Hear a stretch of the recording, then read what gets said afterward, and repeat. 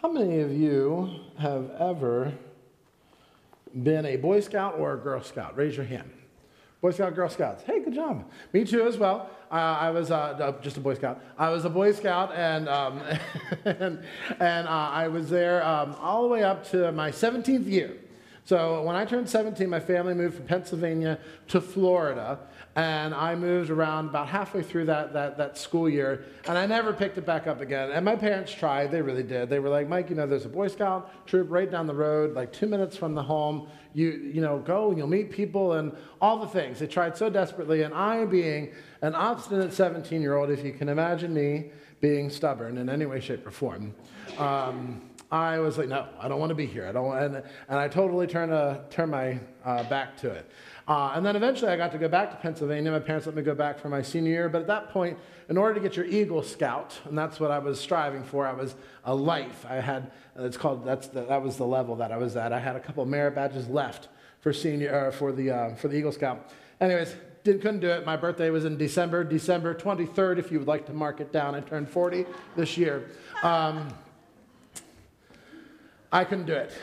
The time had run out. You have to get that done by your 18th year. And so I got to see all my friends get their Eagle Scouts, and I did not. But that was my choice. So, that was on me. But I bring this up because Boy Scouts was a lot of fun. And we went on different camping outings and things like that. In Pennsylvania, they had a camping outing called the Klondike. And it sounds as horrible as you would think it would be. It's in the dead of winter. They gave you a little badge that said, you camped at 32 degree or below weather. And I was like, why is this a Medal of Honor? That I didn't get hypothermia? Like, oh my goodness. I mean, we were actually literally pitching tents on ice. It was a sheet of ice, and you just, But yeah, that's what you'd send 13-year-olds to do. But anyway, so while we were out there having a great time, there was a camping trip that actually happened in the summer that I am bringing to you today for the purposes of teaching. And it was at Camp Mack in Pennsylvania, and they had this 50-foot rappel wall. How many of you have ever gone rappelling before? I'm not a heights person. I'm a weebles wobble, and I will fall down. That's not for me. I just know that we did our house in Florida, did the roof, and we just had a ranch-style home, and it had 3 peaks that went down. And you can look at it, you can almost jump up and touch the roof. That's how it wasn't high. And I thought, this would be great. I can do this with my dad and friends. We can take off the shingles. As soon as I put my foot on the roof, I thought, oh, no. I'm falling down and breaking something if this happens. So heights are not for me. But all of my friends wanted to do this rappel wall. And so what do you do when you're a teenager and all your friends want to do something? You do it. Now, if you're a teenager in here, that's not the lesson here. You don't jump off a bridge. But we all know what happens. So here we go. We're on this rappel wall, and you have to climb up a ladder. And it's a vertical ladder like this, and like a rusty gate behind you. Not up to code, I'm pretty sure. And so as you're going up this ladder, I'm literally shaking. I went to the Empire State Building once. I saw a picture of a person hanging off the lightning rod, almost passed out, right? It's just, this is not for me. And I told a funny story about Nancy Nestor. Everyone know who Nancy Nestor is, our former children's ministry? There's a ladder in the closet right over there that goes up to the roof. And her and I had to go up to hang a banner over the side of the wall. It's what we used to do here before I said, well, we're not doing that anymore. And it was fine until I had to come down. And it's this little hole. Luckily, it was big enough that I could fit through it and not have a Winnie the Pooh moment. But as I lifted my leg over the side, you have to find the rung of the ladder, right? So you're doing one of these things. She's down there peeing herself laughing because I'm like, dear Jesus, dear Lord, help me God. So I climb up this ladder for this rappel wall. I get up there, and you're on the platform, and some older teenager, this is all on the up and up, he puts me in whatever the things are, and he's like, okay, you're good. You're going to flip your leg over the side of the wall, and there'll be a ledge there. That ledge was a 2x4 kind of nailed into the side of the wall. So it's about yay big. I'm wearing hiking boots, size 13. Like, that's not, what do you mean? That's like to stand, this is how you have to stand. I got it? I'm good. And so I'm over there doing these things again, finally get over. And he says, okay, turn around, you're going to hold on, and you're going to lean back. I said, okay. And so as I lean back, this is, I can't believe I'm doing this, right? And so finally, I'm like, okay, this is fine, holding on to the rope, and I start doing my little jumps. Jump, jump, just kind of going down, and I'm like, this is nice and easy. There's a guy at the end, the foot of the 50-foot, he's holding the other end of the rope. I'm assuming he's there to catch me if I fall. Poor him. And so he's kind of holding onto it. Something happens. He either does something or I do something, but he causes the friction of the rope to suspend me. So now picture me in my harness, seated, and just kind of doing one of these things. Just flying back and forth, just like and then this special. You know? So I'm like, well, how do I get down? The guy down below, the person who's going to catch me, he says, what you need to do is you need to take your legs and flip them over your head and start climbing down backwards like this. I said, come again. I didn't quite hear you. Flip your legs. These don't go over my head. So anyway, I flipped over, totally scared. That is my perspective. This is dumb. I'm on heights. I'm going to fall. But as I started climbing down and working down the rope, I realized how the perspective change, if you will, that this wasn't so bad. And the ropes were doing what they need to do, and what an experience to use later in a sermon illustration. I knew that. I finally got down onto the ground. Today, why I tell this story, one, for laughs and to get everyone laughing, but two, we're going to see why the apostles in the book of Acts, where we're in chapter 5, why do they keep on pressing on with this bold and courageous witness? Now, of course, we could sit here and not have a message and try to figure it out. Like, oh, it's because of Jesus, it's because of the things. But I just, it was a challenge for me, like in my life, in such adversity, fear of death, would I have that same boldness, that same courage? Would I have that perspective that what I am witnessing about, what I'm on mission for, is that much more important than my own safety and my own life? That what's happening on this side of heaven is just momentary. It's just for us becoming more and more like Christ until that day that we're with him. Would I have that perspective? Would you all have that perspective? And the fact of the matter is, probably not on your own. On your own, absolutely not. You would see the tall rappel wall. You would see the fall. You would see all the reasons why this wouldn't work. But with the Holy Spirit, which this section in Acts, these first chapters really are hammering it home, is that on your own, no. But with the indwelling of the Holy Spirit who lives and resides in you and can teach you of all the things and remind you and convict you, yeah, you can actually. You'll do amazingly unimaginable things because of the Spirit indwelling in you. There's a perspective change that occurs when we truly, humbly bow to the Lord. We get a new set of eyes. We get a new view on the world. And as we continue in this world, it grows deeper and richer and stronger. But we see things a little bit differently. A couple weeks ago, it was Reformation Sunday. We want to talk about an example of someone who had a profound perspective change. Reformation Sunday is when Martin Luther grew kind of, he was unhappy, he was skeptical of what the Catholic Church was doing. He was a monk, and they had systems that were set up, and he didn't quite understand it or like it or thought it was wrong. In fact, he meditated over Scripture, Romans particularly, chapter 1, verse 17, and had this, what was called a tower experience, because I think he was in a tower and the whole thing, and had this experience, a Holy Spirit perspective change, when he read Romans 1:17, where it talks about how salvation is through the gospel. The gospel has the power for salvation, that righteousness, our right standing, comes through faith alone, not by works, and to not be ashamed of the gospel. And that gave him a new lens, a new perspective on life, and he wanted to go and tell the Pope and tell other people, hey, we got to reform. There's some things that we may not be doing quite right.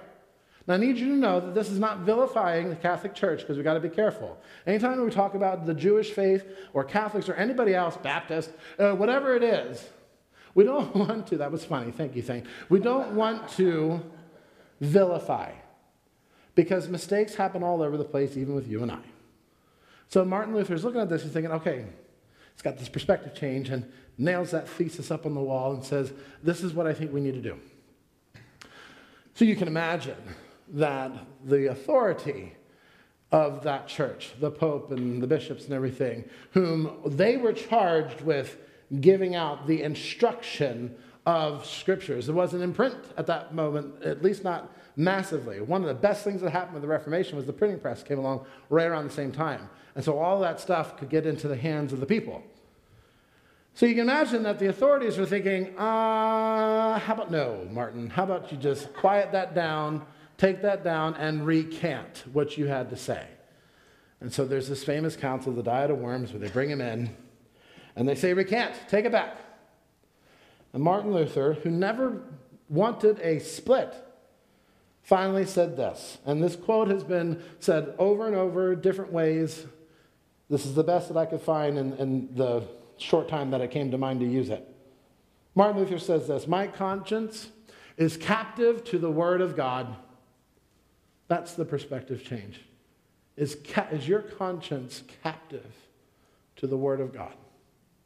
Thus, I cannot and will not recant, because acting against one's conscience is neither safe nor sound. So here I stand, and I can do no other. God help me. Today we see a here I stand, I can do no other moment. And that is really the driving point for our sermon this morning as we close this section in Acts. This is actually a section. It's a pericope, if you will. It is from chapter 2, verse 42 to the end of chapter 5. We see very similar parallel stories to kind of tie a nice neat bow on what's happening here. The apostles are now empowered with the Holy Spirit.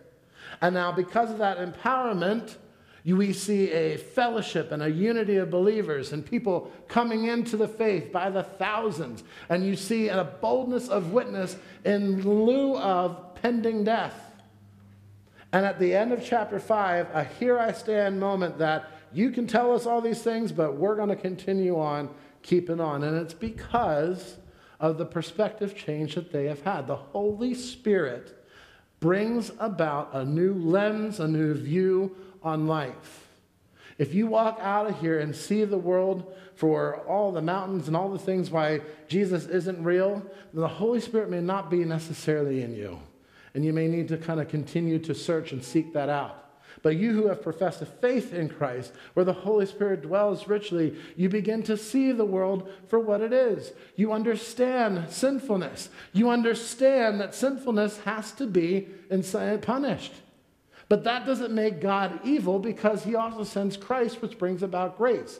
Those wheels, those connections happen, not because you're so intelligent, but because the Holy Spirit has brought these things together. Same thing with the apostles, mere fishermen, tax collectors, the whole motley crew. They have such eloquent knowledge of the inner workings of Christ and what he's doing for redemption because of the Holy Spirit within them that gave them that perspective change. And so they look at the Sanhedrin, the Sadducees, the Pharisees, and they say, listen, we're here to obey God, and we're not going to do what you're telling us to do. So let's jump in. Let's get in there. Open up Acts to chapter 5. The Pew Bibles, I believe, are page 1085, page 1085. In your little Acts journal, it should, if anyone has a page number, they can shout it out for the good of the order. But we are looking at chapter 5, verses 12 through 16. This is right after the weird story of Ananias and Sapphira. If you're here 2 weeks ago, I preached on that boldly, because it's not a story that is altogether fantastic in terms of, yay, Jesus. It is the Ananias and Sapphira were counted among the fellowship of believers. Everyone was giving up their property and their money, and they were sending it to the church in full. And Ananias and Sapphira, they did the same thing, but they held some back. They lied. They were false witnesses. And God cast them down dead in the middle of the worship service. Things escalated very, very quickly. And so you would think that as Luke puts that story in there for us to remember the importance of the fervency of spirit, that God is not after lukewarm believers. He likes his coffee hot or he likes it over ice. He doesn't want it lukewarm. That's a famous line in a movie. God doesn't want lukewarm. He spits that out. That's in Revelation. You are lukewarm. I spit you out. Yeah. And that's what happened to Ananias and Sapphira. They weren't all in. They wanted the image of great spirituality and the image of great faith, but they hedged their bets, didn't they? They're like, well, just in case this thing doesn't take off, we'll keep a little nest egg back here and we'll just go about our business. And God says, absolutely not. That is not how this mission takes off. This is not the ministry. You cannot just be half in. You have to be all in. And so I would have assumed that Luke, who's writing this, would have had more to say about such a traumatic event. But he doesn't. He just kind of picks up and says, now, after they were all afraid, he says, verse 11, great fear came upon the whole church, upon all those who heard those things. And then in verse 12, now, many signs and wonders were regularly done among the people by the hands of the apostles, and they're all together in Simon's portico. Everything's back to normal. And I think, as I did some research, because I didn't know, I think that possibly what Luke is trying to show us is that the wrath of God is not now on the church now, and if you step out of line just one way, everyone's dying. He really wanted to focus in on the lukewarm thing, and then really continue the pace, the urgency of we're sending this message out. We don't have time for half in, half out. We're going to keep on keeping on. So they were all gathered together in Simon's portico. None of the rest dared join them, but the people held them in high esteem. And now more than ever, believers were added to the Lord, multitudes of both men and women. And when I came across those two verses, that no one dared to join them, because if you join them and you step out of line, apparently you end up dead. So that's not a great evangelistic tool, is it? No. So no one dares join them, but they held them in high esteem. And then verse 14 says, but more than ever, believers, circle believers, if you've got your Acts Bibles, circle that. Believers, that Greek word it means faithful. Those who have the faith. And we know that those who are called faithful is by the Holy Spirit calling on them and them humbly submitting, repenting of their lives, being baptized and joining with the Holy Spirit with this fellowship. So we know the faithful is not just someone who's like, hey, sign me up. It's someone that is truly all in. The faithful, more than ever, more than the thousands that we have seen since, are being added. So no one dares join, and yet they're having a great revival here of people joining. How does that happen? It happens because of the perspective change, doesn't it? Because even though they realize that this is not a country club that I sign up for. This isn't a Sam's Club membership, a Costco. There's not $1.50 slices of pizza, which are a glorious thing to behold. This is real. This is all in. And if the Lord grabs a hold of my heart by his Holy Spirit, I can do no other but to join, regardless of what's happening around me. Isn't that powerful? I think, and I didn't say this at the first service, this is free. I think that's one of the things that kind of plagues the Western church, the American church, church that is sitting kind of fat and happy, is that there is the real essence of this being a life or death thing is not necessarily in our concept, yet it still is a life and death thing to this day in other parts of the world. As we hear news stories of pastors and faithful people being murdered because of their faith. No one dared join them, but they could do no other. What a powerful 2-verse punch here to explain the importance of being in this fellowship, of being with the Lord. Jesus said to his disciples, if you want to follow me, you have to be willing to what? Lay down your life. And that's what this is here. It's kind of a recapitulation of all those things. So verse 15, so they even carried out the sick into the streets and laid them in cots and mats, that as Peter came by, lest his shadow might fall on some of them. The people also gathered from towns around Jerusalem, bringing the sick and those afflicted with unclean spirits, and they were all healed. Again, following the footsteps of Jesus Christ. If you remember the bleeding woman who's going through the crowds, I just need to get a touch of his cloak and I'll be healed. The same type of surgence is happening. And now also look, that even though they have not departed Jerusalem, and even though the Sanhedrin has said to them, stop teaching, stop doing what you're doing, the word has gotten out beyond the city gates. It is starting to now seep out into Judea, Samaria, and the ends of the world. We're starting to see it expand in spite of and because of what the apostles are doing and what people are doing to try to stop it. If that isn't a witness to the Holy Spirit who testifies to the truth of Christ, I don't know what is. The message will go, amen. Where's that baby? Amen. Yes. Yes, exactly. Chelsea, she's giving me an amen? That's right. Awesome. So anyway, so that's where that's just that little bridge here in terms of Ananias and Sapphira fallen down dead and how they continue on with this great fervency. It's a great perspective change. It's a feet up in the air. Okay, I get it now. And so now here we are into 5:17 through 32. Now things start getting real again. And now they are faced with the very real decision, do we stop or do we continue? Verse 17, but the high priest rose up, and all who were with him, that is, the party of the Sadducees, and they were filled with jealousy. They arrested the apostles and put them in the public prison. Why are the Sadducees, the Sanhedrin, which is made up of mostly Sadducees and some Pharisees, the Sadducees were a big mucky-muck group. They held a lot of the top positions, and they were a little bit different than the Pharisees. The Sadducees did not believe in the resurrection of life, or there necessarily being an afterlife. They followed the letter to the law of what was written down, whereas the Pharisees allowed for some oral tradition to also be counted as canon, and that's what got them in trouble with Jesus a little bit, because they're allowing their traditions to kind of supersede what was written. So kind of like a back and forth between the two. But the Sadducees, they didn't ascribe to the resurrection of life. They were sad, you see. Get it? Anyway, so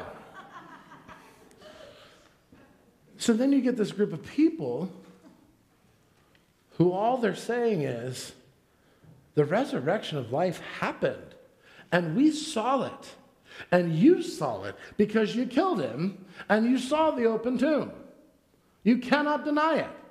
And so the more and more that they continue to preach that, and the more people are joining and thinking, absolutely, this is correct, and there being signs and wonders, it is impeding on their authority, it is impeding on their way of life, and they want that to stop.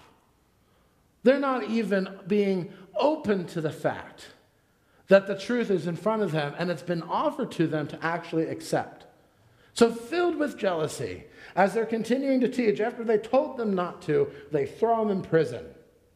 Verse 19, but during the night, an angel of the Lord opened the prison doors and brought them out and said, go, stand in the temple and speak to the people all the words of this life. And when they heard this, they entered the temple at daybreak and they began to teach boldly. I added boldly because that's a bold thing to do. Now when the high priest came and those who were with him, they were called together, the council, all the senate of the people of Israel, and sent to the prison to have these people brought back. The apostles bring them back. But when the officers came, they did not find them in the prison. So they returned and reported, we found the prison securely locked and the guards standing at the doors. But when we opened them, found no one inside. Now when the captain of the temple and the chief priests heard these words, they were greatly perplexed. Underline, circle that. What that means in the Greek, greatly perplexed, means they have no way out. They have no cognitive reason, no logic, no answer, none of their education, none of their experience. Nothing is coming to the forefront to explain why these people were locked in jail and now are outside it while the doors remain locked. They have no way of explaining how this is happening. Once again, you would think, hey, maybe what they are saying is true because all this supernatural stuff is happening. They didn't have TV like we did where they were like, Close Encounters of the Third Kind. But listen, this is happening in real time. Supernatural stuff. Maybe it's true. Do they say it's true? No, they're perplexed, wondering what is to come. And someone came and told them, look, the men whom you put in prison are standing in the temple and teaching them. Then the captain with the officers went out and brought them, but not by force, for they were afraid of being stoned by the people. See, the movement is gaining such traction that the people are going to turn on the authority. Isn't that something?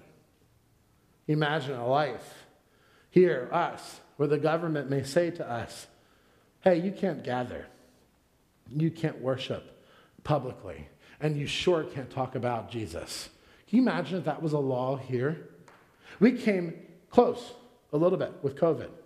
Now, our church and other churches made responsible decisions about of how we are gathering during the pandemic when we weren't sure how medicines were going to work or whatever. But eventually we came back. But there were portions of our country where local governments said, absolutely not, you cannot meet as a church, and pass those laws out, which really puts the church in a situation, doesn't it?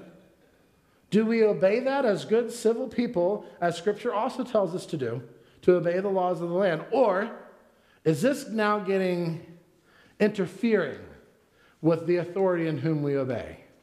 And so some of them engaged in civil disobedience and they paid for it.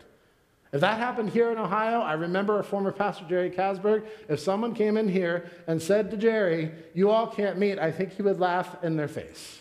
Jamie, can you attest to that? Yes, amen, yes, I think he would say, thank you, but goodbye. But this is happening here in real time with them. You are not allowed to speak. So they bring them in, set him before the council, verse 28, saying, we strictly charged you not to teach in this name. They can't even say the name Jesus. They don't want to give Jesus any credit whatsoever. To them, Jesus is a cursed man. In the book of Deuteronomy, it says that if a man hangs on a tree, he is cursed. To them, he's cursed. They put him on a tree. He is a cursed man, and then anyone that's following him is also cursed. Good riddance. They won't even mention his name. Yet here you are, filling Jerusalem with your teaching, and you intend to bring this man's blood upon us. Circle that. What an ironic phrase here. So not only will they not say Jesus' name, because they think he's cursed and they think he's bad news bears and all the things, but then they say to them, you want to put his blood upon us. How ironic is this statement? Because I would wish that the Peter and the apostles would say to them, yeah, we do, but not in the way that you are thinking. Not to guilt or shame you. We want the blood of Christ on you because if the blood of Christ is on you, you are forgiven of your sins. Jesus said, this is my blood poured out for you for the forgiveness of sins. You should want the blood upon you. You should want that marking your name. Because if you do that, you are saved and you are free. So then Peter and the apostles answered, listen, we have to obey God. We must obey God. This is how I stand. Here I stand. I can do no other. The God of our fathers raised Jesus, whom you killed by hanging him on a tree. They reference Deuteronomy. God exalted him at his right hand. So Jesus is obviously not cursed. He's been exalted as leader and savior to give repentance to Israel, you are Israel, and forgiveness of sins. What a cool twist of theology here. It's not Jesus who is cursed, it's the ones who hung him on that tree. And his blood is not guilt for his death. No, his blood is freedom for your souls. To give repentance to Israel first. So Sadducees, you don't have to be sad. And Pharisees, you don't have to be fair or far. You can come. And we are witness to these things. So is the Holy Spirit whom God has given to those who obey him. We are witnesses to these things. and the Holy Spirit who has been given to them, who indwells in the believers who obey him. So they can do no other but to sing the glories and the wonders of the gospel of Jesus Christ, even in the shadow of impending death. Now the story goes on, and I don't have time to go through it all. They get enraged and they get ready to kill them, and this Pharisee rises up, Gamaliel, I don't know, it sounds like something from the Lord of the Rings, but he's a Pharisee, and he rises up, and he sends the apostles out and talks to the religious muckamucks, and he says, okay, just leave them alone. Don't kill them, leave them alone. Because if it's not of God, it's going to fail. But if it is of God, then we don't want to be on the wrong side of history here. He's hedging bets. He's an Ananias and Sapphira-ing it. We're not going to give everything. We're just going to hold some of it back. That way, if this is of God, we can say, we knew all along. Thanks be to the Lord. Yay. But if it isn't of that, then we've hedged our bets and everything is great. Yet God uses this to fan the flames of their witness, because they bring them back in. They don't kill them, but they do beat them. The very same people who sentenced Jesus to a beating is now beating these apostles. That would be very fearful. Beating, like, it means to break skin. So they're lashing them. Not the cat and nine tails, but definitely they're getting lashings for this. And Luke only just mentions it. He said, and they got beaten and they went back to their friends and they rejoiced. They actually were happy that they were suffering, because this is for the Lord and we're going to continue keeping on. Why do they press on? It's because they have a brand new perspective. They are willing to lay their lives down because they realize their perspective is that this world here is momentary. These sufferings here are momentary. These things that are happening, they're here to teach us, to help us, to guide us, to continue to mold us, to be more and more like Christ. And we're going to press on and continue on, because where I'm going is going to be far greater than here. So I'm just going to keep on keeping and try to get everyone else to come along with me, because I have seen it. And I know that there awaits a place for me beyond this world, where it's free of sin, free of suffering, free of all the things, and we will be with the true Messiah. Do you have that fervency of spirit now? Do you view your world knowing that here is temporary and longing for what's to come? If you get a chance this week, look at these sections in Scripture that Paul writes in Philippians and in Romans. Dorothy, you put that up there. If you go to Philippians and Romans this week, I challenge, give you homework. The Apostle Paul is the greatest example of someone who has a perspective change. He was one that was probably with the religious muckamucks who beat these apostles. He was most likely there because he was a student of that Pharisee who said, send them out and leave them alone. And he gets this great perspective change where he now follows Jesus and he's in this Gentile mission. Read these passages in Philippians 1 and 3 and Romans 8. They're all about Paul talking about, I don't live in the flesh anymore. I live by the Spirit. And if I live by the Spirit, I then walk by the Spirit. And I press on towards the goal, leaving what's behind me, counting all of that as rubbish, and going forward on to where Christ is calling me to go. And the only reason why he can write those things is because of the Holy Spirit perspective change. It says to him, this is nothing here. This is just the lobby. Awful things happen in hotel lobbies. You want to get to the room, right?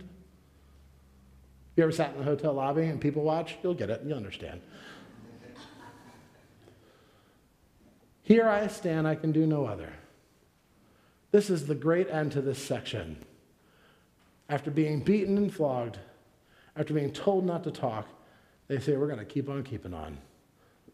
We're going to keep on with this forward march in lieu of political powers, in lieu of our present sufferings, in lieu of what any persecution that may come. In fact, all the apostles get martyred, except for John. John kind of gets martyred-esque. He has a weird death, but the rest of them, all martyred. Some crucified upside down.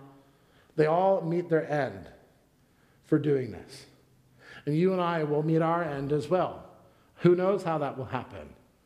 But don't you want to live a life that was bold and courageous, that while your feet were treading on this side of heaven, boy, you marched and you brought people along with you so that others may be at that table with you in that great day when we'll be with the Lord on that side of heaven. Let's pray. Gracious Lord Jesus, I thank you for your amazing blessings. I thank you for perspective changes when we are so caught up in our daily lives. And there are folks in this room and in the first service, friends that we have, family members currently that are going through dark, dark, suffering times.